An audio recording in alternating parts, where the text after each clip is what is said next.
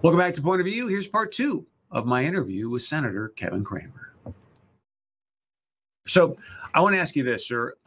It has been now over a year since we've had this virus in our country. Tomorrow, the U.S. and China meet in Alaska. Can you now tell us where this virus came from? Did it come from a lab? Did it come from an animal? What's going on? And if not, how do we not know that by now? Yeah, that's a great question. I don't know how we do not know that by now. And if we do, I don't. If there's somebody that does, certainly investigations are ongoing. But the World Health Organization is such an apologist for China that we certainly can't rely on them to get us the information. You can't rely, for good reason, for understandable reasons, on the state-owned media in China to get to the bottom of it and reveal it. They don't let a lot of our people in to do the type of investigation that would be necessary. So whether we'll ever know it, I'm not completely certain. But we ought to keep insisting on answers, and we ought to condition our relationship with China on getting answers to that, Chris. But we also have to remember and understand, and I think we've come to a realization. In fact, I would submit to you that one of the more bipartisan issues growing in this country and around the world is that China's a bad actor. Thank you, Donald Trump, for bringing that to our attention as well, because there were a lot of China apologists. I don't want to say Chinese, but China apologists, including the current president, as recently as last summer and fall when he was running for the job, who weren't where a lot of people are today. So we just have to come to realize that China is a bad actor. And by the way, someday we could do a whole one of these just on China and our relationship and the things that I see in Armed Services Committee hearings and other places. I want to jump in this a little bit, sir, because there is a story coming out of Fox News. Former top State Department investigator says COVID resulted from a bioweapons research accident. I'm going to quote from the article, sir.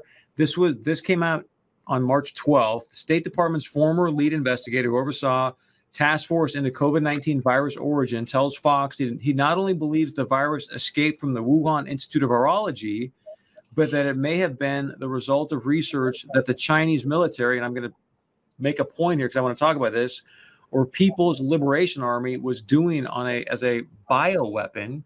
And then today, Chinese state media comes out with this lead scientist of the WHO talking about the release of the WHO thing that came out on February 9th, suggesting it didn't come from a lab, which, like, we're supposed to believe that.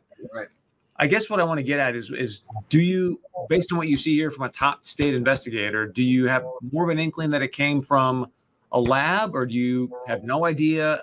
And the China's Liberation Party recently did a cyber attack against North Dakota. So just your comments out in general, sir. So a few things. First of all, with regard to the lab question, where it came from, I don't know that, and I'm certainly far from an expert, Chris, and short of getting a classified briefing from people who are experts that I would trust, I wouldn't want to make that claim. Obviously, my words matter. So I'd want to be careful about that. But there's every reason in the world to not trust what's coming out of China. And if in fact it was a weapon experiment gone bad or weapons development gone bad, I would tell you this: it could be a pretty effective weapon. The problem I would see with it, the way the virus has behaved, is, of course, it doesn't exempt anybody, including people in China. So, on the other hand, remembering who China, who runs China and the Communist Party of China, it's not beyond them to just simply use people. As we know, a lot of Chinese people just disappear, and a lot of their problems just disappear.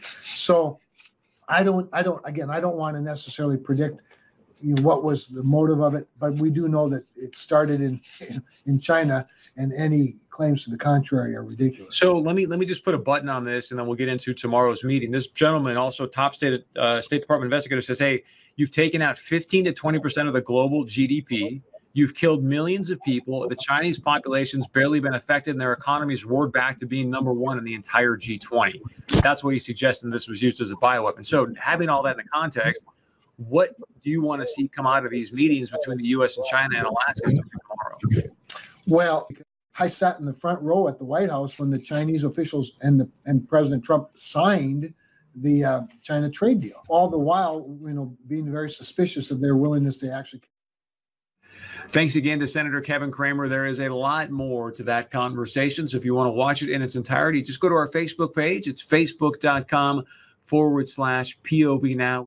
All right, stay with us. We're going to be wrapping things up. Big game coming up on Saturday and much more right after this.